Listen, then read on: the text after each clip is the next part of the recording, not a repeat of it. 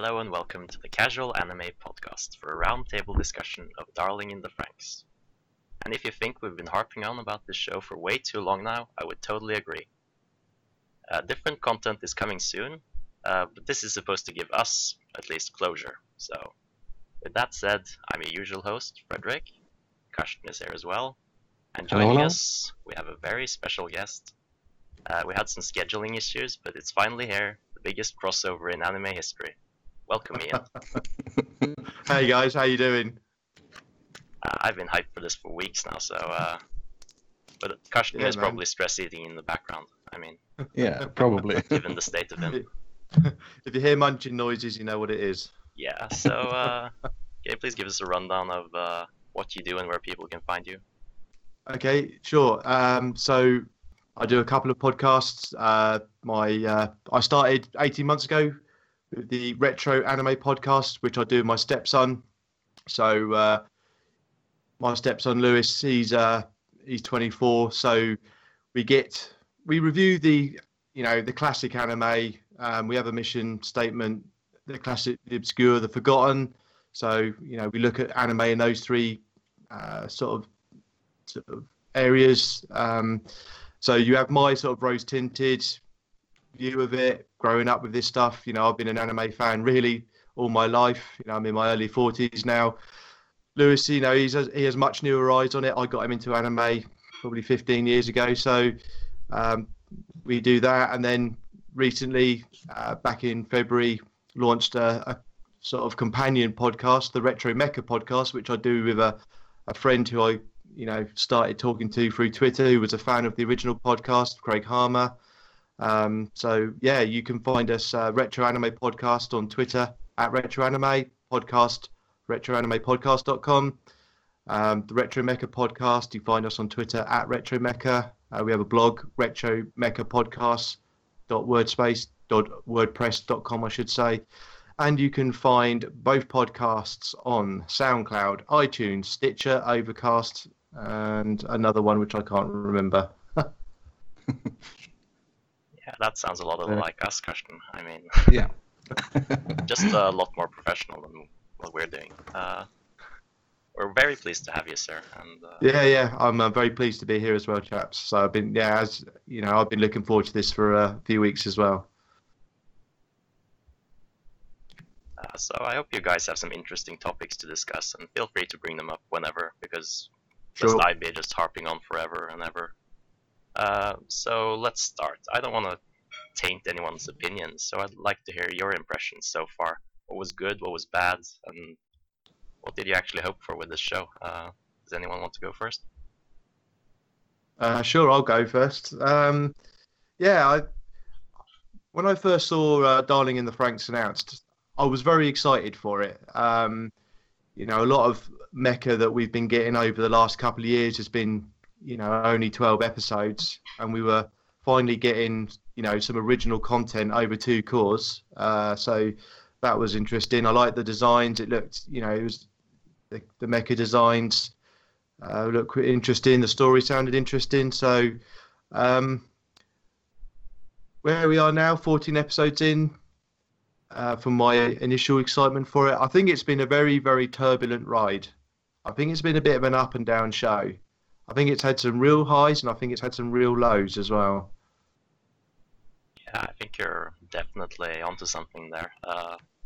Initially, what got me hooked, at least, was the design of the mechas, and then the collaboration, at least. Karsten? Yeah. Well, kind of the same as Ian, actually. It's been up and down. I thought when they started the filler-ish things, it felt like they had a story to tell, but they announced too much episodes at the beginning. Like, it should have only been 16, maybe. Yeah, I mean, I found, I think for me, at the start of the show, and where I found it really turbulent, I think you had a pretty good first episode. Some serious echoes of Evangelion, and quite obvious in that first episode. But created a world.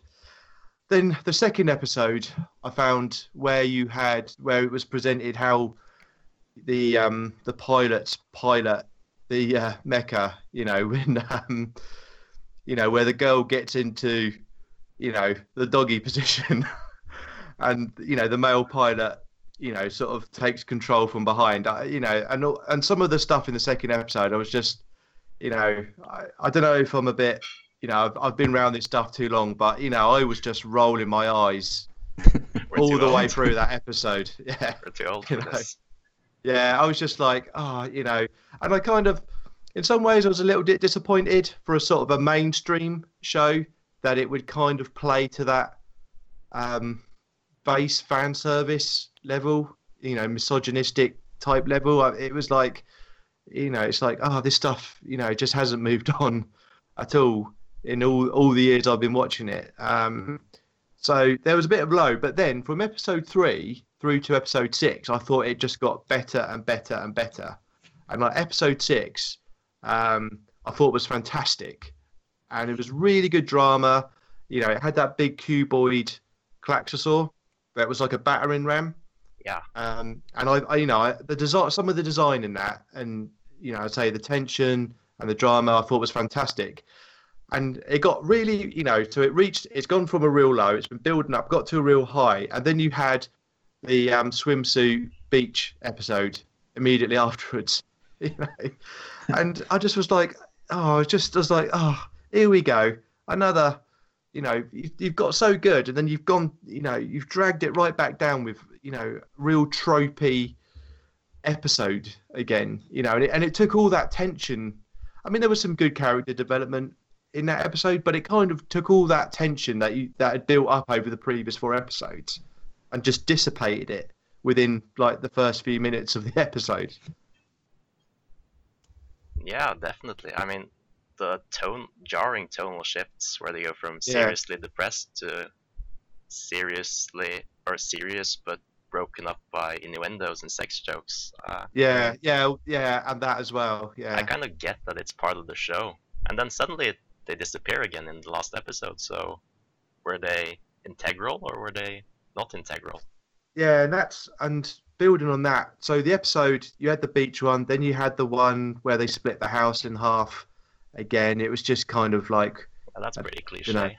Yeah, it was pretty cliche and a bit silly in it, and you had, like, as you say, you've got all this sort of sex stuff going on, some of which I found quite interesting because I can't remember her name, Karomi, the bit where they go and find that, and this is an interesting bit of world building that I found in Darling in the Franxx, and they go and visit that old village or that old town, it's desolate and abandoned, and she finds that book about making a baby.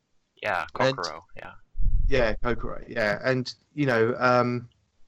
there's this stuff that these kids, it's quite evident that they're called parasites, they're genetically engineered, but they have no understanding really of the world, of how it used to be or anything, and I find some of that development quite interesting, of what the world used to be like, and how it got to where it is now. That's something which I think hopefully gets expanded on a little bit through the second half of the series. Yeah, I think what it's definitely missing is a tighter storytelling and more progression, and probably some kind of a villain, I guess, because the Klaxosaurs don't really seem to do much except just attack. So I feel like our cast needs goals and aspirations that don't include Hero as well, because everyone's goals and aspirations somehow revolve around him. Yeah, absolutely. Yeah. And you're right, there is absolutely no clear antagonist at all in this. At the moment, you'd almost argue that 02 has been filling that role in some ways, because Hero has this relationship with her, but everyone else doesn't trust her, and I wonder if Dr. FranXX, ultimately, because some of the more recent, when you see some of the backstory for episodes 13 and 14, actually you see he's not a very nice character, and he's the one sort of driving this genetic, engineering on these kids. So I wonder if he has a. There's more to him, I think, is what I want to say. Definitely more to him. Yeah, it really depends on what his goals are. I mean, if they're Mm. idealistic or if they're not. Karsten said earlier in an episode that everything is for or is set up so 02 can save the world later, and if that is the goal, well, I guess in some way, in their own mind, they're probably justified. Yeah, she's obviously. Yeah, and again, as you see, I think episode 13, where you get her real backstory. She's this sort of very special experiment or whatever, and she's obviously developed for a purpose, and she's there to serve a purpose. What that is ultimately, I absolutely have no idea. I think the story has been very cagey on actually where it's going. I think the last 10 episodes could go in any direction, and I wouldn't be surprised at all. Yeah, I think this basically leads us to my next question I had. I mean, what is this world? How do we get from normal to this in 2-3 generations? I mean, we see all these abandoned towns. It hasn't been that long a space of time. How does Papa just become an almighty deity that everyone worships? It's something like straight out of Fury Road. Yeah. Well, it's quite obvious that Trump and Putin had a Yeah. run in and nuked the whole world. Oh yeah. Oh. Yeah, I think it's there's with some of the stuff in the storytelling, I wouldn't be surprised if they appear in episode 24. I wouldn't be surprised at all. But it's interesting you say that, because there's been no real hint of, or no real explanation of some apocalyptic sort of event that's got them where they are. Yeah, they just started mining this fuel out of the ground or something, and Yeah. The Klaxosaurs showed up. So did they mine too greedily and too deep, and did the Balrog of Morgoth suddenly appear? I don't know. It's like, and is this all related to the Grand Crevasse where we're going now?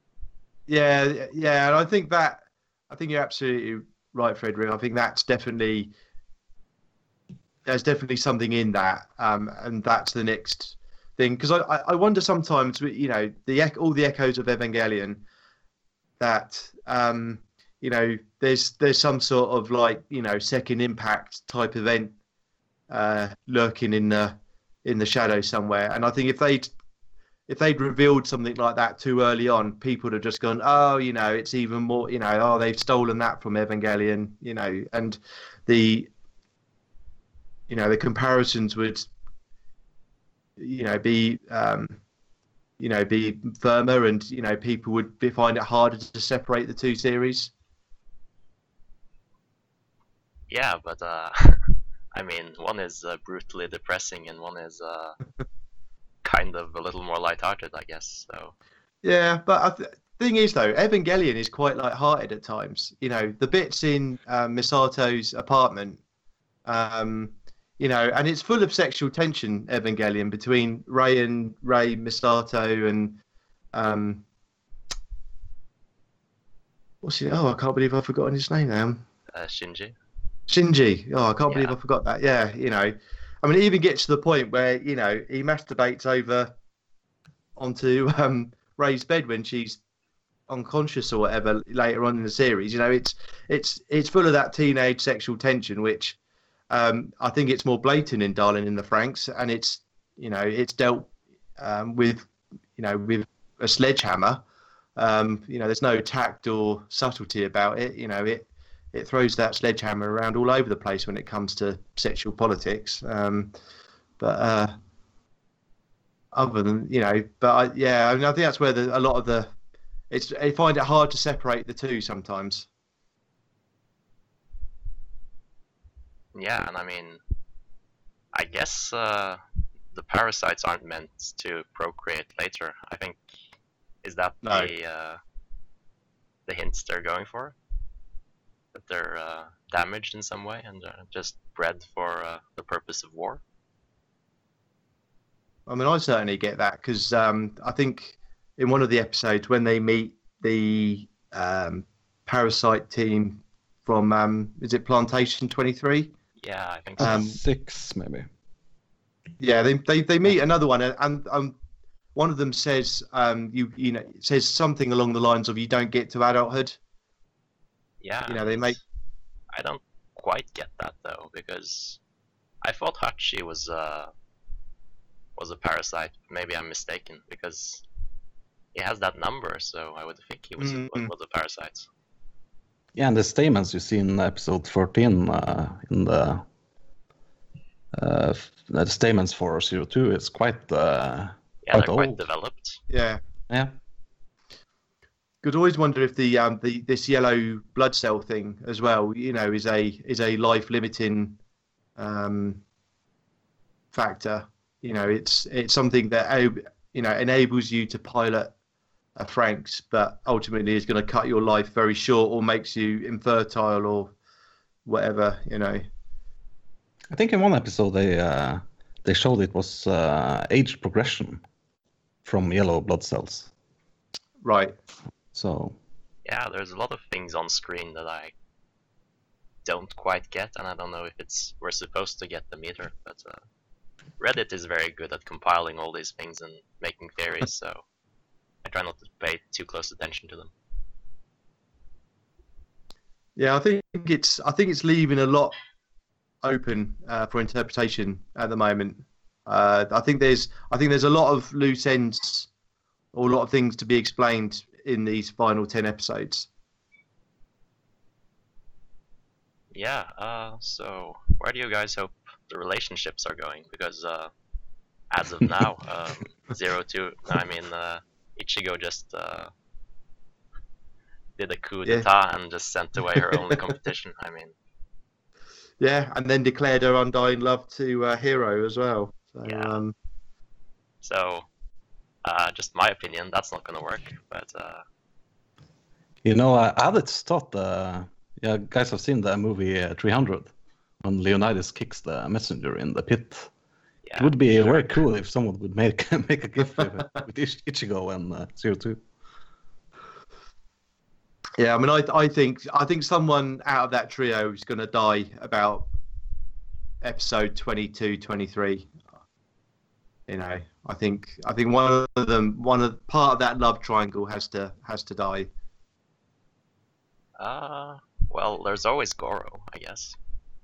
Oh yeah. I don't know. He's a better person than all of them put together. So I mean, that's very true. Yeah. But as for Ichigo and Hiro, I don't quite see that working because I mean, from the first kiss, when Hiro doesn't end up feeling anything, to episode 6 where she brother zones herself effectively, and then to the point where she finally confesses.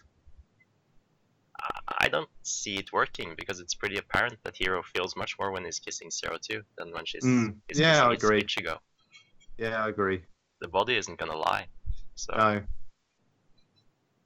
Yeah, and you have this whole Beast and the Prince story going. Yeah, it's all that wasted symbolism they've been throwing in. Yeah. I mean, being their wings and all of these bird analogies, and then it would be kind of meaningless to go the Hiro Ichigo route if you put all that work into making all these subtle hints and then having it not follow through. And I think that's where, with 10 episodes to go now, I think, you know, and I think this is an interesting point to talk because it's been building up and, you know, through episodes sort of 7 up until about 11 or so, it's had a bit of a turbulent bump, but then it's got back onto that climb of getting better and better and building the world up. And I think some world building has been and some backstory, you know, was desperately needed midway through the series because I think it's been, in some ways, it's been quite lacking up until this point. And we understand Hiro and 02 and the relationship with Ichigo a bit more, and we get to this point where Ichigo's now declared as you say, fired off the main competition and now declared her love. And I still think within 10 episodes, I think it's still got a lot of work to do, because it's quite a big reveal quite late on, I think. And as we said, there's no antagonist, there's no clear objective, to drive the story to a conclusion at the moment. So I think it could, if it's not careful, I think it could spend the next couple of episodes wallowing around in their relationship and take all the energy back out of the series again, having just spent the last 2 or 3 episodes building it back up. Yeah, I definitely see that. And I mean, it's kind of... oh, wait, I lost my train of thought. Yeah, and you have these unknown players too. Papa, for example. What's that guy gonna do? Yeah, and what's the blonde gonna do? What are the nines gonna do? Yeah, and that's an interesting point as well. We've seen these other characters. We've seen some of the other FranXX teams from the other plantations, and then the nines, and they've kind of been very fringe characters to the story. They've kind of come and gone. They've not really been integral at the moment, and it's interesting to see whether more external characters start to become a bit more integral. I'm not sure how that kind of works, because the story is so focused on that love triangle. Yeah. There's not really much room for other people at the moment. So one thing I think is a little problematic is that they gave everyone kind of in Squad 13 their own episode. And it was like a couples reconciliation episode of the week. It's like one couple has problems and then they make it up, and then the next couple has problems. And then they go into separate characters, and then the episode always starts with a monologue from one of them. And you know by that point that person is going to have either learned something or is going to do something important during this episode. So it's kind of takes some of the tension away. I mean, one thing that would definitely have helped if they would have just introduced a named couple earlier and then just killed them off very early, so we didn't feel so secure. Yeah, and that's a good point as well, because I think of all the situations they've faced, they're trying to build them up, with this relationship and all this, suppressed sexual tension that's kind of going on. You kind of get a feel that they're kind of gagging for it, but they don't know what to do with it. But that I think has played on for too long, through 14 episodes. I think that you could really have dealt with that really, really succinctly by about episode 8, and you could have moved on a bit more into the story. You could have got to where we are now, I think, by episode 12. And I think that would have been, if you'd have got to this point exactly sort of midway through the series, I think it made a bit more sense. But as I say, with no antagonist to really sort of fight against, I'm not sure where it's going next. Yeah, I hope we dive straight into the Grand Crevasse in the next episode. But, has anyone seen the teaser for it? I think it's out, but I didn't. Ooh. No, I haven't actually. Yeah, I haven't. I don't usually do it, but since I normally avoid teasers. I normally avoid teasers. I don't like. I've had too many series spoiled by watching the next episode previews, so I just don't watch them anymore. Yeah, that's a smart thing to do, because marketing nowadays noticed that it's better to spoil people for some reason. I don't know why.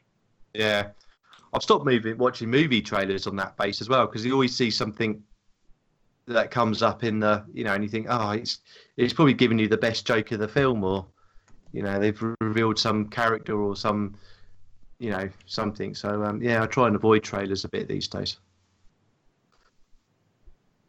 Yeah, that's But the other perfectly thing, fair. but the other thing as well is these last few episodes, there's been a distinct lack of mecha action as well.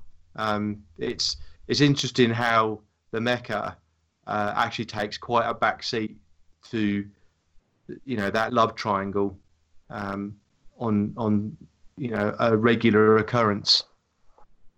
Yeah, and therefore I think it's mind-boggling why some of the scenes look so bad, I guess. The characters are not completely on model, and it's like most of them don't even have faces at a distance, so like most of the budget probably goes into Strelesia's fight scenes, but when there's so little of it, I don't see why. Is it a lack of communication between Trigger and A1? That's Yeah, I find it very odd because the mecha scenes, going back to episode 6, which I think is probably the best episode so far. That looked gorgeous. Some of that mecha action throughout the series looks really, really nice. And I've really sort of enjoyed it because I think it's the CGI aspect of it isn't so obvious. It's got a much more of a natural animation look to it, I think. But then, as you say, sometimes the character animation that is just awful. It's awful. Yeah, Carsten, you've been a bit quiet. What Yeah, I'm usually the quiet one, so I have noticed. yeah, but yeah, but even you remarked that the mechas looked good, but everything else was kind of like off model, and you saw kind of like characters cut out and badly rendered onto the backgrounds. I mean, yeah, and the mecha scenes was the driving force for me to watch this, at least. And then they just shifted to the story and just went on to fillers, and I was kind of depressed, but I was getting some watching fatigue. But I agree. it's been picking up. These last 2 episodes was fantastic. I would rate them out of 10. I know exactly where you're coming from there, Carsten, as well, because I normally once I get sort of 3 or 4 episodes into a series, I tend to then just give it the benefit of the doubt and watch it to the end. But there's been a few occasions where after certain episodes, I was just like, do I really want to continue with this? Yeah. I get exactly where you're coming from, and the mecha action, for me, the mecha was what got me to watch it, because I watch every mecha show that airs, because that's my real interest in anime. That's my original kind of interest. So that got me in. First episode, it looked interesting. First episode quite good, like I say, echoes of Evangelion. And then after the second episode, I was a bit like, I'm not sure if I can be bothered. But it then got really, really good, and I was like, oh yeah, actually I was right to stick with it, and I was really, really sort of enthused at how good it was getting and the tension. But then again, it blows so hot and cold. I can't decide whether I think I'm enjoying it as a whole, I think, but I can't really determine whether I think it's just really average or whether it's good. I really, really struggle with what to make of it as a whole. Individual episodes, I can go good, crap, good, crap, good, crap, good, crap. yeah. But then but when I try and surmise that, surmise those 14 episodes, I struggle to say, have those 14 episodes been just average with a few high points, or has it actually been good because it's done enough to build up to a point where after episode 14, I'm kind of really interested to see how the next 10 episodes go and how it closes. So, yeah, I really struggle in my head with what I think of it as a whole. Like, given their track record, I think this is somewhat of a disappointment because, like, if you say that Gynax is basically Trigger, then we have Gurren Lagann and Kill la Kill, and in both of those stories we have like a clear progression of things. Well, in this story, we weren't even moving places for half of the episodes, and then we're like, well, what's gonna happen? And in all of those episodes, everything kept getting bigger and bigger. Yeah. So I was kind of hoping that Strelitzia was gonna develop more powers and grow even more powerful, but that doesn't seem to happen. Yeah, and the mecha bit of it has been a bit of a disappointment in the sort of second quarter of the series. Some shows, if you look at something like Round Vernian Vytham, it didn't always. I mean, it was predominantly a mecha show, but it did have the odd episode that didn't have mecha in it. And ultimately, it was about the characters, and the mecha was secondary. If you look at Pat Labor, the mecha often is a bit secondary to the characters. So, it's not a mecha show. Doesn't always have to be predominantly about the mecha to be a good show. But I think if you're going to rely on the characters to drive the show, then it's got to be consistent, and I think you've got to avoid some of those tropes which we've talked about so far that as we've said have kind of dissipated all that really good energy and tension and drama that's been building up, and that's what worries me about episodes 15 and 16 having I agree with viewcast, and the last two episodes have been really, really good, but I'm just worried that it's gonna just dissipate that now, and we're gonna go back to like episode 7 and 8, and we're gonna have some silly story, sort of character shenanigans that that is a bit just a bit of comedy and a bit of fun. Yeah, I've seen the preview, so I'm not gonna spoil it for you, but not gonna go back to that. I can say that. Oh, it's gonna be drama now, maybe. No. Okay. But I'm kind of getting this from a different point, because this is my first mecha show. So really? So the tropes and because I watch mostly shonen, right, and some sports anime, but I've been broadening my horizon lately. So yeah, mecha is definitely outside our area of expertise, and now I'm actually intrigued. Have you watched every single Gundam anime? Yes, yeah. Which one is the best? Because I have only seen a few. I've got two. That's a lie. I haven't got two favourites. I've got lots of favourites, really. So I really, really like Zeta Gundam. I think that's probably my favourite TV series. I've seen that quite a few times, and I really enjoy that. Really good story, great action, really, really, really cool mecha designs all the way through it. Really good ending, great set of characters. So I recommend that. The original movie trilogy, I think, is fantastic. The TV series is good, but it's because it's in that transition period from Super Robot, and that was the first real robot show. There's some Super Robot sort of hang-ups still in that show, which the movie trilogy gets rid of and kind of reanimates some of it. So the movie trilogy is really good. The 8th MS team, I absolutely adore. I really, really like that. Gundam in the Jungle. It's like Vietnam Gundam. I think that's a really good story. Looks fantastic, especially on Blu-ray. Really, really nice looking show. Great story. They're probably my top 3. And G Gundam as well. Absolutely adore that show. It's not UC Gundam, but a great take. Really, really good story. Again, great characters, great Gundam designs. A really interesting story as well, because it looks a bit kind of goofy on the outside.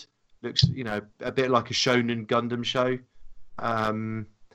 But actually, there's some really interesting stuff running beneath the surface of that show. Really, really interesting. So, yeah, there's plenty there to recommend. Pat Labor as well, really good franchise to get into. Yeah, I'll just add it to my ever-growing list of planning to watch, which I'm never gonna get through, regrettably. But yeah, it's there's always just way too much anime. Yeah, there is just way too much anime. There is, because I mean, I find the dilemma of, you know, there's loads of stuff that I've watched that I want to watch again, but there's loads of stuff that I've never seen before as well, and it's trying to find that balance between rewatching stuff and watching stuff for the first time. So yeah, it's I think every anime fan has this thing. You know, the later you get into it, the bigger the back catalogue is. And you'll always get someone going, oh, yeah, you should go and check out this from the 80s and this from the 90s. Yeah. Yeah, I'm currently watching Kill la Kill, so having fun with that. Yeah, I've never seen that. And we mentioned Gurren Lagann just now as well. And have you seen that? No. I've seen Gurren Lagann, and it's one of my favorites, definitely. Yeah. Yeah, Gurren Lagann for me is a 10 out of 10 show. Yeah, really, really good. I was kind of not sold in the beginning when Simon is, I guess, so boring, but I guess that's the entire point of it, because it's what he grows into. Yeah, I mean, I put off watching it for a little bit, and it was Lewis who saw it when it aired, and I can't remember for some reason. I kind of was like, oh, I'll get round to that.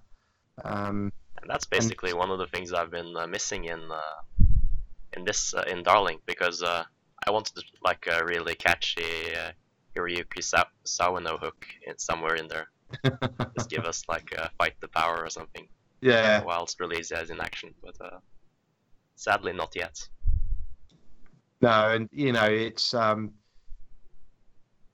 it's done in the FranXX is, you know, it's never going to reach those heights. You know, it's never going to reach those heights. So, yeah, I mean, from a mecha standpoint, I think it sits firmly in the, you know, if I had to rate the series so far, where we are at episode 14, it would probably firmly sit at a 5 out of 10 sort of mark.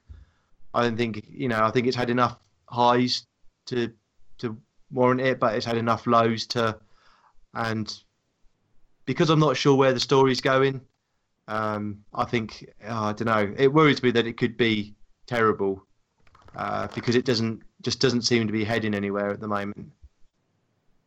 Have you looked at the web manga? No, I don't. I barely, you know, I get time to watch anime. I don't get time to look at manga either. Yeah, because if you get put off by the sexual innuendos in the show, you should really don't read the manga. Oh, really? Yeah.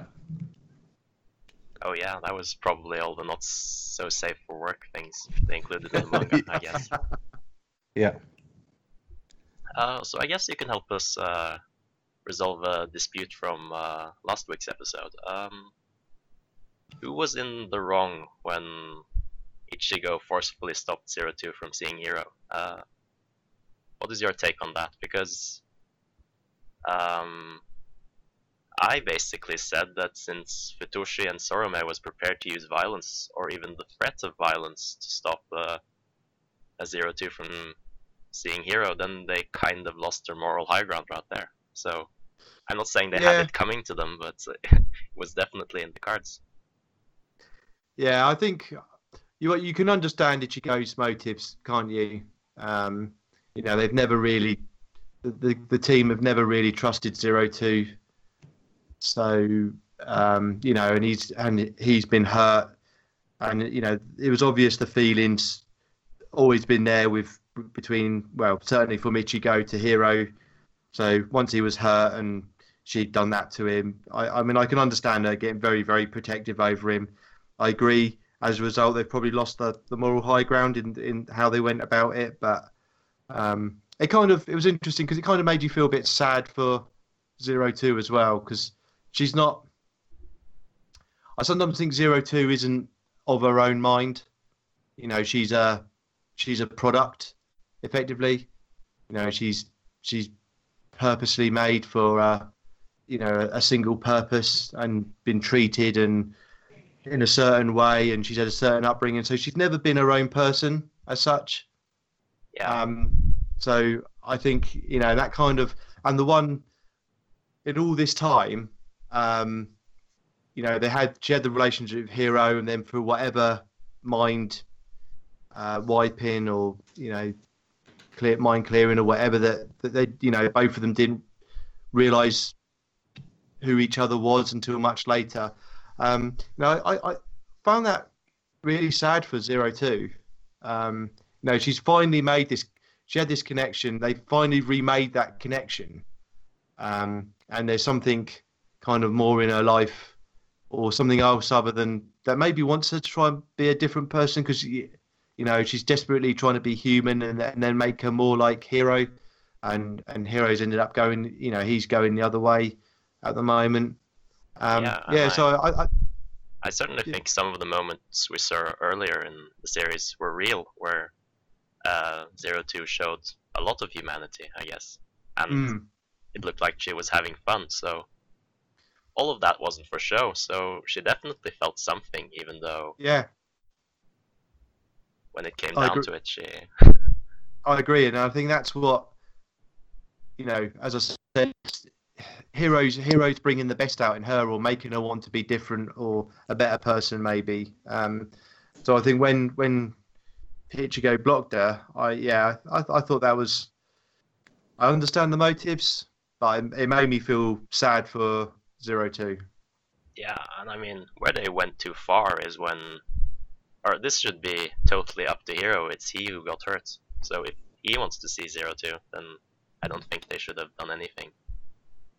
They should have followed Hero's wishes.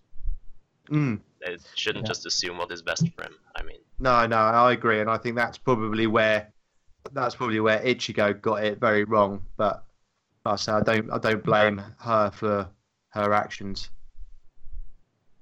Yeah, but then again, in episode 3 or 4, when she almost killed Mitsuru, they kind of let it slide. They didn't do anything about it. That's very true. That's very true. I guess people should know what they're getting themselves into. I guess that was just hubris or arrogance or whatever. Yeah. That he would be able to do whatever Hero was able to do. And I don't get why he's so mad at Hero just because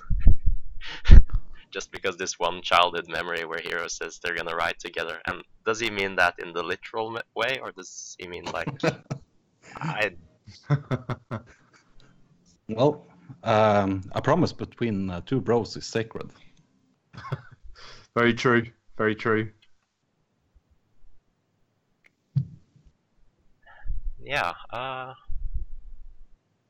guess, but this does more feel like a high school drama without really high school. That absolutely right, Frederick. I completely agree. I think it does feel more like just a high school drama set against a sci-fi future background with robots in it. Very much so. I completely agree. I mean, what would you guys like to see in these last 10 episodes? Where would you like to see the series head? I think I want a massive, I want the table to be turned massively, and everything I thought I believed, or I thought was turned out to be wrong, and there's some kind of a grander plot behind everything, and some kind of a plot twists that I don't foresee, because I don't really want this reality to be true. As sad as it sounds, I mean. Well, in the first episodes, ED, you have the characters in a city, living normal lives. You kind of get. Could they be going that route? You want them to wake up from the Matrix? Yeah. Yeah, that's cool. Yeah, I agree. I mean, I always find that quite interesting that you have these glimpses, and you had that one episode where Hero spent that time with that woman, you know, and you kind of see that there's this. It's a very kind of manufactured life. You know, and that they, you know, I think she said something about the fact that they don't talk very often. You know, she has a partner, but they don't talk very much. You know, and all this talking never to Hero to them either to talk. No, so I found that really interesting. That this, you know, you can see in the way they're dressed that this world that they're protecting, seems to be a very sterile, you know, world. And you wonder what sort of, you know, what it is they're actually protecting. You know, they've got this energy resource, you know, they're mining, and it attracts these Klaxosaurs. So what's the purpose of that? What is it they're actually protecting? What is the desperate need for the energy? And, you know, how does this society work? And, you know, I think there's been some interesting world building, and it's giving you glimpse in some of those episodes that we've just described, but I want to kind of see that fully fleshed out, and that, you know, they're protecting something, and all this talk about, you know, children actually, you know, they actually kind of break the society they're in. You know, they actually go back to having a, you know, back to creating children naturally, because everybody seems to be a test tube at the moment. Yeah. And I tell you something that's really interesting. I watched a film, or rewatched a film, a 1980 film called Toward the Terror. And it's really interesting because the world in that film is very much like the world in, well, I should say the other way around. Darling in the Franxx, the way it portrays that sterile world where everyone comes from a test tube, is exactly the world that's created in Toward the Terror. And I definitely recommend it to you guys to go and watch that film. You can probably, I think there is a DVD of it, but I'm sure you can find it in various ways. But I definitely recommend checking it out, because it's interesting how in Towards the Terror, there's this very, again, sterile world, very uniform. Everything's very set by ultimately it's by a master computer that governs this world. And what happens in that world is you have normal humans, and then you have people who develop ESP powers, and basically the people with ESP powers are shunned, and there's like this kind of constant battle with it. And the Esper people, they end up actually going back to having babies naturally. You know, there hasn't been a natural birth in 100 years or something, you know, but they go back and they restart society, you know, by having babies the natural way. And ultimately this computer created the Esper people, just to give the humans something to kind of the normal people to just kind of carry on their lives with. Otherwise they would have nothing. In this perfect world, they would have nothing to do. You know, there would just be no objective to life. You know, there'd be no higher purpose. So I'm interested to see whether Darling in the Franxx goes down that sort of route. Is there a higher purpose which they're all striving for? And actually, you've just got to get the right set of kids, to then actually evolve humanity or move society on to the next step. And you know, I want to see something like that in it. Yeah, what definitely I thought was very weird is when a society has made so many experiments on humanity, and they think they've figured out everything a person needs in life. Haven't they figured out that people need company? I mean, they desperately need company. We're like a pack animal. So I just think everyone is unhappy in some capacity, even if they don't realize it. Yeah, I agree, and I think that's it's interesting maybe to see plot hole or something. Maybe not a plot hole, but it's just but then again, hang-up I've had. This is where the machines comes in, where they have the the stimuli machines to stimuli the brain in ways you wouldn't normally do. Well, you have drugs for that, right? Yeah, I don't think you can find drugs here on this planet. Only magma fuel. Yeah, and I don't think it's a plot hole. I think there's subplot there or something, but it could easily be under-delivered, I think. And you could end up with quite a few open-ended sort of strains in this if it isn't careful. Which then kind of makes me wonder, is this, because I've noticed a lot of series have been, getting seasons, sort of 6 months later. And part of me wouldn't be surprised if we saw a 12-episode series 2 in 6 months, or, this time next year. Yeah, I think that basically depends on how popular this becomes. And I think they definitely did something right, because Zero 2 figurines are going to sell. Ichigo figurines are going to sell, so yeah, I think we're basically guaranteed a season 2 if they want to make a season 2. Yeah, because if you look at something like Attack on Titan, the way that's got its sequel, I know it's a bit of a longer gap, but I can see something happening along those lines with Darling in the Franxx. Yeah, because the source material isn't going to be the problem here. Because no.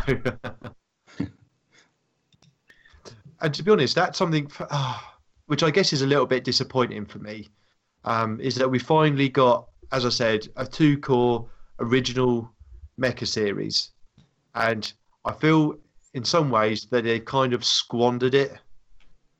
It's kind of been a bit of a missed opportunity. It ruins it for future generations. Yeah, next time someone wants a budget for a 2-season mecha show, they're going to say no. Yeah, there is a bit of that. I hate to think, I hate to think people, getting into anime watch mecha like this, and this is what they think mecha's like. That would break my heart, really. But on the plus note, a new UC Gundam show was announced today, starting in November. So, there's still hope. Mobile Suit Gundam narrative, I think it's called. Oh wait, so is all of the Gundam shows in the same or I know they're supposed to be in the same universe, but they don't really follow the same timeline, do they?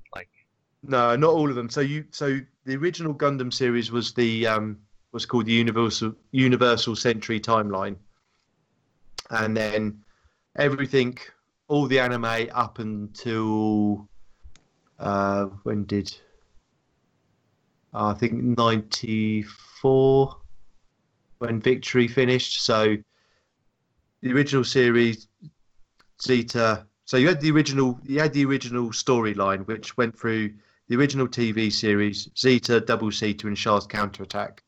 That was the original Gundam story, and then after that, you started to get some spin-off OVAs like 8th MS Team, 0083 and 0080, which kind of expanded on the the UC universe. And then you had a few more sort of sequels to it. You had F91, which sort of moved the story on 30 years, and then Victory, which moved it on another 30 years, and then the alternative universe Gundam started. So you had Wing G and Gundam X, and then over the since then you've had a mix of UC Gundam, which is sort of canon to the original story, and then alternative universe stuff. So stuff like Age, Seed, Iron Blooded Orphans. They've been their own timelines. Yeah, I actually watched Iron Blooded Orphans. I think there was way too much emphasis on, oh my god, they're children. Yeah. They have to die, where they're just space debris. Oh my god, they're children. Think of the children. But think of the children. Yeah, it was a good show overall, I guess. Yeah, I enjoyed it. I quite liked it. I had my reservations about the team behind it, but I actually thought some of the character development, if you got over the oh my god they're children thing, was actually quite interesting. I thought I did enjoy it. So yeah, but it's interesting that they've gone back to a UC TV series because Reconquista in G I thought was terrible. Frankly, I thought that was just an absolute mess. Yeah, it sounds like we've exhausted Darling in the Franxx topics by now. Yeah. Does anyone have anything they want to discuss? No. I think I've said everything I want to say about it. Really, I think it's yeah. I'm just interested to see where it goes for the next 10 episodes. I really am. Yeah, I think we're I nearing. had- Oh, sorry. Yeah, I had some interesting thoughts. The nines, you know, you have Ichigo. She's her name is based on numbers, and so are the others. And Nana and Hachi, the teachers or leaders from Supervisors, I guess. supervisors. Yeah, they're number 7 and 8, or they're Yeah. I don't- Are they? I don't think it's ever said that their numbers are that. Maybe we just assume their numbers are that because of their names. yeah. But that's also a point, actually, because I think they run out of numbers. I mean, I think they must have started this number project very recently because all of the squads have so low numbers. I mean, weren't there someone who came before this? Shouldn't they have had lower numbers? Yeah, I had that same thought watching episodes 13 and 14. Exactly the same thought. Yeah, because it's like there's only because when you look at the numbers, there's only 3 digits, and it's like if you're parasite 1000, do you not exist? Do you get bumped off? Can there only be 999 parasites at any one time? And I think when you get to those high numbers, I think your potential for becoming a parasite is so low too. So you're probably discarded, I guess. Yeah, but it still implies though that even if you get into the hundreds, it kind of like, well, why would you have a numbering system that high? Why wouldn't you just be in single, in double digits or something? Yeah, I just I'm confused. I don't know. Yeah, I don't know either. It's one of those things that's just it's left so ambiguous that it's difficult to know what to make of it, really.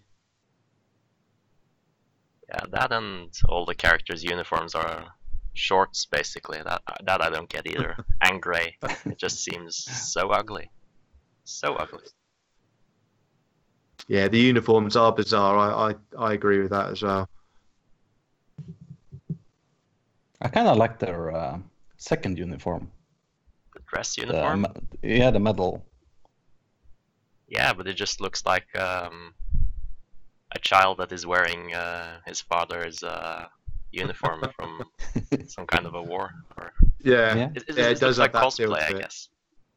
Yeah. Yeah. Yeah, I agree. Yeah. So yeah, I like to say I've got nothing much more to add on it. I think it's it kind of is what it is at the moment. It's been an hour, so I think we've covered everything, or not everything, but everything relevant, I guess. Yeah. Yeah, I agree. We've had a few diversions into the wider world of mecha as well. So yeah. Thank you so much for joining us. I hope we didn't put you off so terribly of our terrible English. Good. I mean, no, it's been good. Thank you very much for inviting me on. It's been a really good discussion. Yeah, I think we can safe to say we would like to invite you back for the 24th episode. Yeah, I think that would be. I would say great minds think alike, and I was going to say I think it'd be great to come back in episode 24 and sort of repeat, continue this discussion, reviewing, looking back on the whole series. Yeah, definitely. 10 weeks to go. Yeah. Yeah, Cool. hopefully we'll have a lot of positive things to say about the show. Let's hope so. Fingers crossed. I've got high hopes that it's going to end on a high. I really have. Yeah, and it's the second most liked show in the winter. So Yeah, Oh, but is that that doesn't really? necessarily mean much, I guess. And is that the Western fans or is it Japan? yeah, Western, I think. Okay, well, I guess Yeah, we're done. Western Yeah. fans couldn't save No Game No Life, so yeah.